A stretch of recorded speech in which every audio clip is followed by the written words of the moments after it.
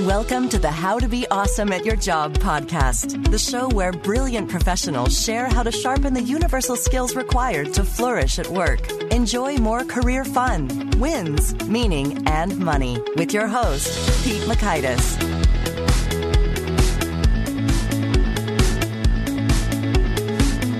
Greetings and welcome to episode 53. We've got a fun guest. It's a guest who I've known longer than any other guest, just over half of my lifetime. Her name is Kate Bates. You're going to learn, 1, why you should always be the go-to person, 2, the value of a good connection, and 3, how to be your own champion. So if you want to check out the show notes, the transcripts, the links to things mentioned, you'll find that over at awesomeatyourjob.com/ep53. And here's a bit about Kate and why I thought she was a big deal and a great choice for everyone interested in that topic. So the scoop is, Kate Bates is the president and CEO of the Arlington Chamber of Commerce, as well as a longtime friend and a Danville High School Monopoly champion. It wasn't me. I could go into detail, but I won't. The mission of the Arlington Chamber of Commerce is to strengthen businesses and the economic environment for those who work, live, and do business in Arlington. The vision of the Arlington Chamber of Commerce is to be the essential partner for business success. Here's Kate. Kate, thanks so much for joining us here on the How to Be Awesome at Your Job podcast. Absolutely. Thank you, Pete. It's my pleasure. Well, it's so funny. I think you have the distinction, Kate, of being the person I've known the longest of any podcast guest to date. Danville High School, Band of Vikings. My gosh, we're getting older. Absolutely. Well, I'm incredibly honored because I know you know some amazing people that have been along through your journey with you. Oh, thank you. So I'd love to hear, and I think many people want to hear, and that's kind of why I reached out to you, is because we had a listener sign up for the email list. I say, hey, what do you like to learn? I ask every person who signs up for the email list.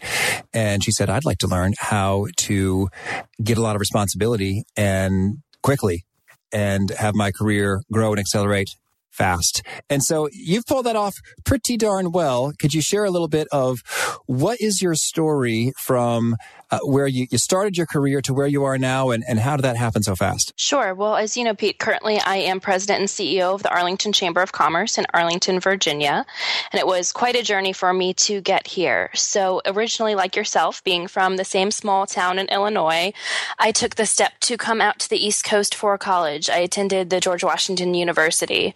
For me, I was looking at colleges and universities with a semester in Washington, and then I realized why not just go full in, dive right into the pool, and do the whole 4-year experience. So through my time at GW, in addition to the great education I got in the classroom, what was even more valuable to me was the outside the classroom learning. So I started very early in terms of internships, trying to figure out what I wanted to do. I first interned on Capitol Hill. I thought I wanted to go the political route. And while that was a great experience, I found out it really wasn't where I wanted to be long term, and it wasn't where I felt like I could make the biggest impact. So from there, I went to work for a nonprofit organization called Women in Government. They were a bipartisan group of women state legislators. They worked primarily on healthcare and education issues. At that time, and somewhat true today as well, women were primarily serving on those committees at the state level, so it made sense for our focus to be there. So that was a really great experience. I started there as an interned all the way through college, actually was working full-time before I graduated college there, and then continued on there for a little bit after that. So that was a really great experience. And again, for your listeners, I'd encourage people to take advantage of those internships and be that go-to person who's always willing to take on more, and you'll be surprised at what opportunities open up to you as a result. Oh, that's good. So my time at Women in Government was truly terrific, learned a lot, really loved working with the legislators. It was great working on a national level. But as the organization was going through some changes, trying to re-identify itself, seemed like a good opportunity for me to explore some other areas myself. So cast a pretty wide net in terms of where I was applying, really ended up between 2 positions, one at the Chamber of Commerce where I work now, another one was doing lobbying work, again, more on a national level. But really what attracted me to the role at the Chamber was the empowerment that came along with it, being part of a smaller staff and knowing the amount of responsibility that I'd be able to take on right away. So that first position was called Member Services Manager. So what I was doing then was event planning and fundraising fundraising as well. Over the years, that role really grew for me. The titles changed a number of times. That's another lesson for people, that just because there's not director in your department doesn't mean that if you don't earn that position, that your boss or supervisor might not create that position for you or mold your role into that. So really did that over the years. And by the time my predecessor announced his retirement, I was currently vice president of the organization, which had never had a vice president before that. Cool. So my predecessor was incredible. I started here at 2007, and he announced his retirement at the beginning of 2014. He had been with the organization over 23 years, so a really incredible legacy. So, being a president of a Chamber of Commerce is a very desirable job. So the minute he announced his retirement, we were really inundated with applications, people who were interested in the position from our board of directors, from the community, heads of other chambers, you name it. So our board of directors, who was doing the hiring, did the right thing and hired an executive search firm.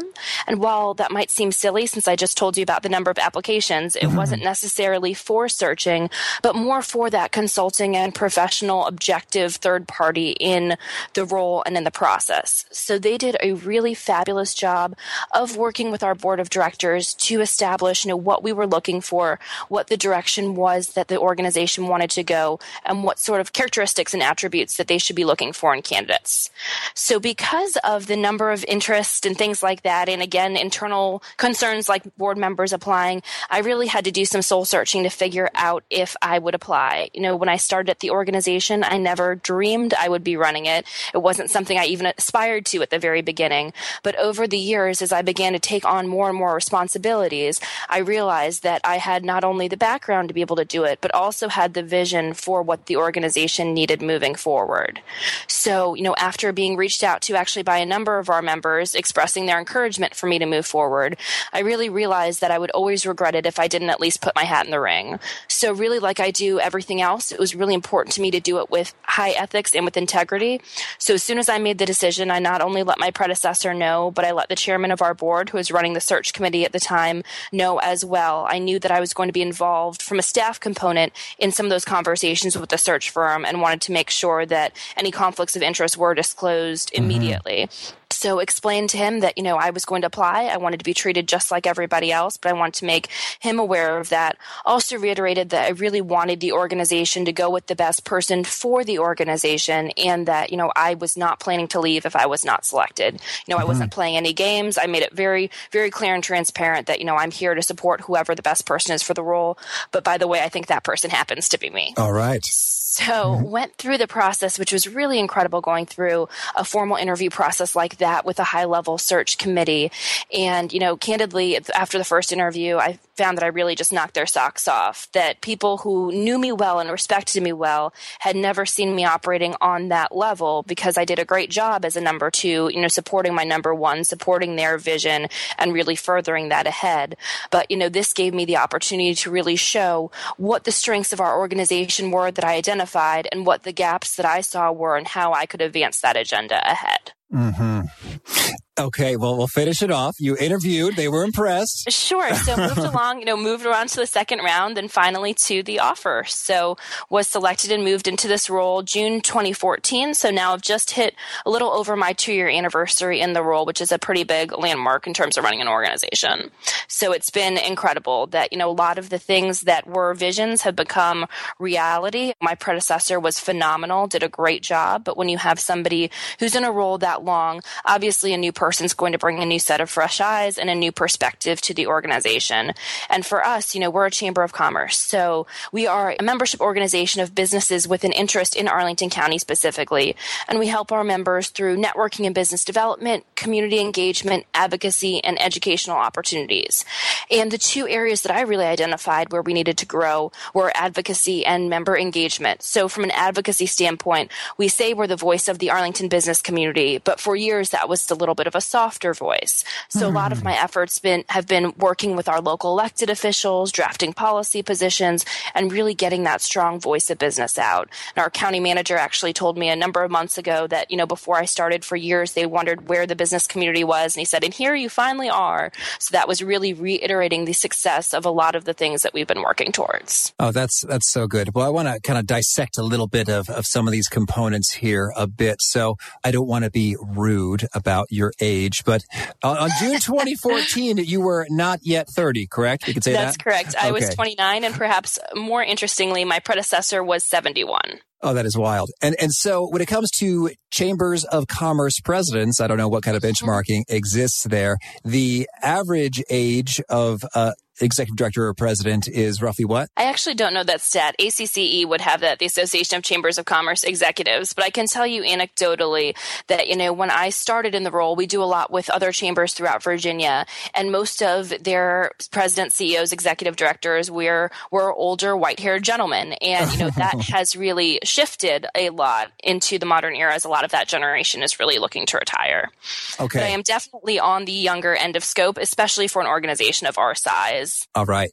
Understood. Get the context there. So big deal. Congratulations. That's cool. Well, thank you. We're proud of you. Yeah, that's Kate. And so that's cool. And so in the story, I thought there were a couple things that struck me and I thought were pretty interesting. And one was, well, just like your sheer level of commitment and openness and honesty there. You said, hey, I'm now applying for this role and don't treat me any differently. I want to know what kind of things we need to do to cooperate with the executive search people appropriately and ethically. And I believe that I am the best. So I think that's pretty cool. And I imagine that's probably a theme that you had throughout your career, in that you were quite committed, dedicated, and honest and candid about where things stand with things. Absolutely. So again, the ethics and the morals are incredibly important to me, and I think are paramount to anybody who's going to be highly successful.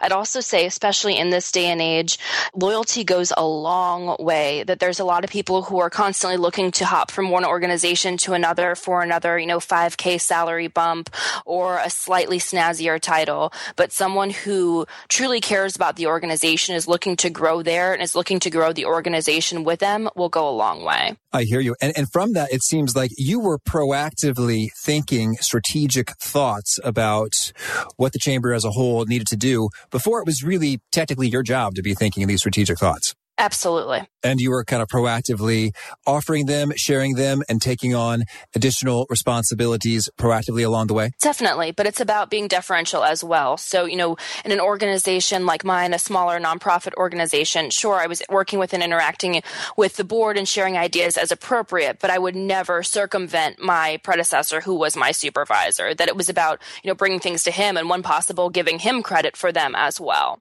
That's good. Okay.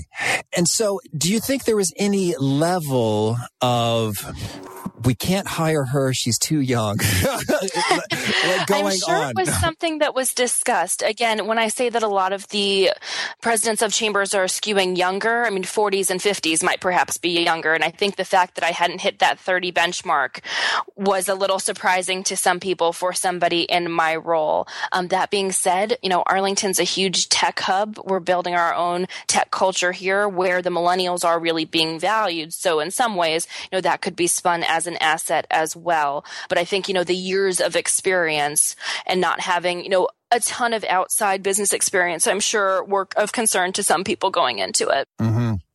And I'd also say, this is something I just know about you personally, is that you hustle. You put some extra time, effort, energy, commitment into the role, kind of above and beyond the 9 to 5. Could you maybe comment a little bit about what it takes and how you kind of stay sane and keep your life somewhat in order while maintaining a high level of commitment? Absolutely. So, I've always said no matter what the role was, whether it was a volunteer position or professional role, that if I'm going to do something, I'm going to give it 100%. That, you really have to be all out for something. You have to care about it. You have to value it. That nothing's worth just half doing. Perfect. All right. So we got some patterns there associated with the commitment, associated with taking on additional responsibilities early and also being kind and deferential, associated with having some loyalty and really growing with the organization. Are there any other kind kind of key principles or tactics you would say have been key in your sort of quick rise? Sure. I would say be that go-to person, so to speak, for your boss or the leader of your department. That, be that person that when an extra project comes up, you're the one offering to do it. That's what's really going to be valued. Innovation and your own ideas are wonderful as well. But at the end of the day, what your supervisor is coming to the group with and saying, hey, we've got a new program. Who's willing to take this on? Hey, here's a new client. Who's willing to handle this? That really goes a long way. It's worked well for me, and I've seen it work very well for a lot of my staff as well. Okay. You're saying yes to things. Absolutely. And being the one to volunteer. Mm-hmm. Lovely. I think you've got a particular expertise when it comes to the networking game. And so in many ways, that's what people associate with chambers of commerce in general. Oh, the place I go to when I need to network. Absolutely. But a key part of the story is that you've made some good relationships and partnerships along the way. How do you think about making and nurturing these relationships? That's a great segue. That, I really think of networking as relationship building. That's the same thing we teach the businesses that are part of the chamber. At the end of the day, people do business with people. And even beyond that, people do business with people who they like and people who they trust. When you think about all sorts of industries, whether you're a real estate agent or a banker, if people know 10 different people that do the same thing they do, but you have that level of rapport with them, you're the person who they're going to think about right away when they have a need. And it's also about, building those contacts who can be those referral sources for them. That the worst thing you can do is think to yourself, oh, this person's not going to buy my product or service, so, I don't need to worry about them. But, at the end of the day, that person might know 5 or 10 people who you would be a great fit for, and they could be that go-to person for them. In terms of general networking tips, obviously follow up is key. We like to laugh around here at the chamber that networking contacts have the shelf life of about a banana, about 3 to 4 days, and it starts to go a little bad. So make sure you're emailing people after that, calling them, whatever your follow up is. Don't wait 6 months, then reach out to them. They won't remember who you are. Right. Also, when attending networking events, don't be, that guy or that gal, so to speak, who's just walking around the room, shoving your cards at people, and then leaving. The goal is not to collect the maximum number of business cards. The goal is to form those quality connections.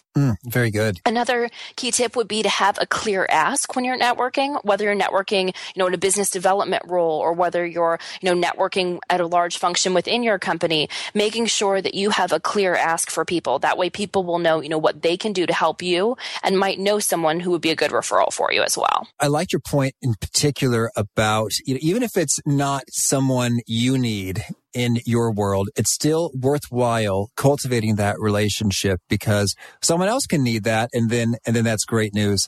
I have a friend who's a lawyer, and it's so funny. It didn't even occur to me. I didn't want to harass him by always asking him for a lawyer recommendation for a friend who needed a lawyer in this subject or, copyright or trademark or medical malpractice or whatever. Sure. Until he made it clear to me, he says, oh no, I love being able to give lawyer recommendations because then those lawyers want to recommend me to their people. Absolutely. Well, and there can be a lot of value in it depending on your profession. Attorneys are a great example of being able to collect a group of trusted people. So it's not just about what you might need, but it's about what your clients might need as well. So if you're an attorney, but you know a really good CPA to refer people to, then you're showing that you care more about them and their business and their role rather than just whatever service you're providing them. Oh, that's fun. I had heard a tale. I don't know if it's a legend, but it's probably true. That there was a financial planner person, and there's a job that you could probably serve just about anybody. Most people need some kind of investments going on or insurance, who just took this advice in spades and decided, I'm going to collect and create the master contact list of people who are great at everything. So lawyers, dentists, doctors, CPAs, anybody who is just outstanding in that city, in the area, he'd say, hey, I want to get to know you because I want to be able to share what you do with other people. And so sure enough, he collected this list of 100, rock star professionals in his city. And go figure, he was the man with the answers anytime anybody wanted to be introduced to anyone. And that sure came in handy for his business as well. So ironically, I think there's a good chance you're talking about Derek Coburn, who's the founder of the Cadre Group in DC, who we recently had speak at a chamber event, who wrote the Amazon bestseller Networking 3.0, Networking is Not Working. Okay. So I actually know Derek that perhaps he could be a good future podcast guest for you. I'd be happy to make the intro. Oh, we appreciate that. Look at that. We're helping people right now. Absolutely. We talked about some particular moments or tactics and strategies you've used to kind of grow in your responsibilities. Are there any kind of additional things that you're thinking as you're pondering career over the long term and growing that? What should folks keep in mind? Sure. Well, I would encourage people to be your own champion. I'd say, especially for your female listeners, that can be something that's challenging.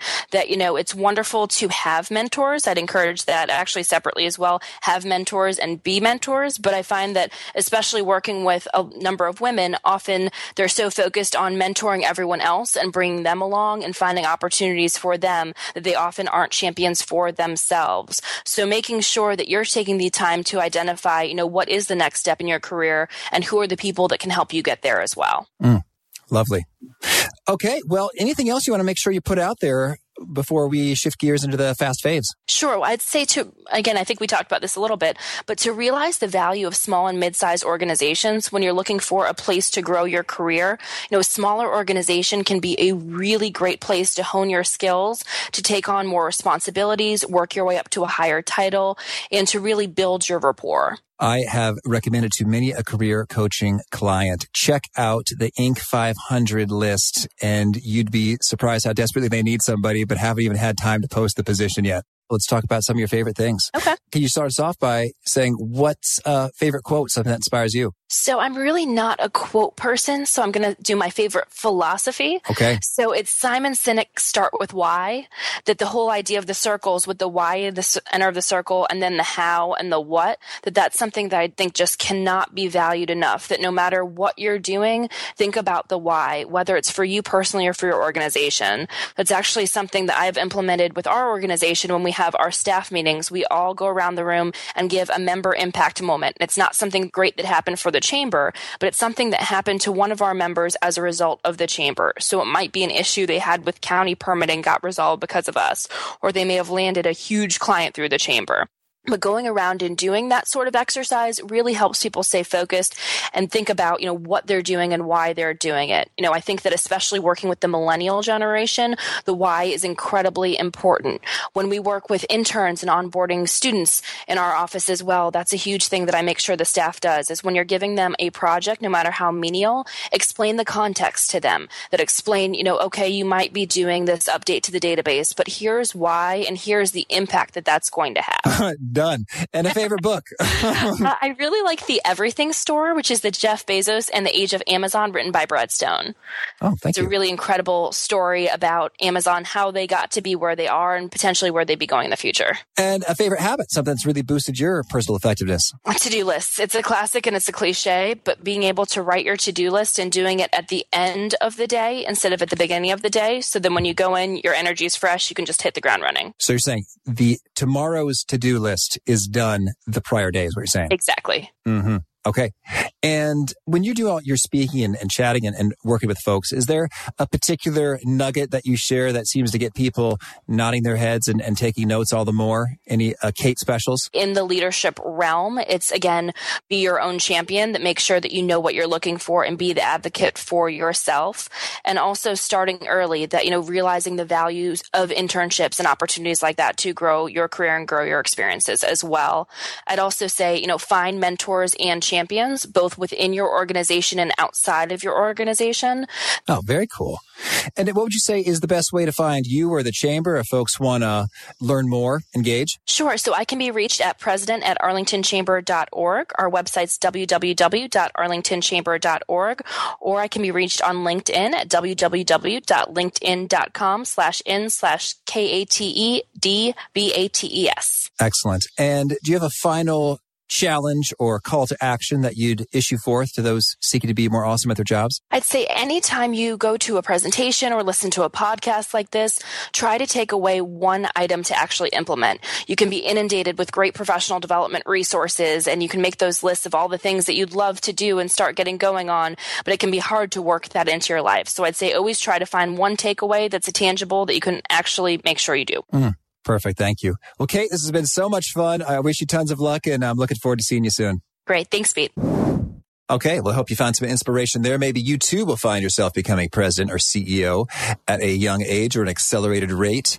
And again, if you want to check out the show notes, the transcripts, the links to things mentioned, you'll find that over at awesomeatyourjob.com/EP53. And I hope you stay plugged in and hit the subscribe button so you don't miss from cool guests like our next one, Mr. G. Richard Schell. He is over at Wharton at the University of Pennsylvania. He's talking about your personal search for success and meaning and how your career ties into that.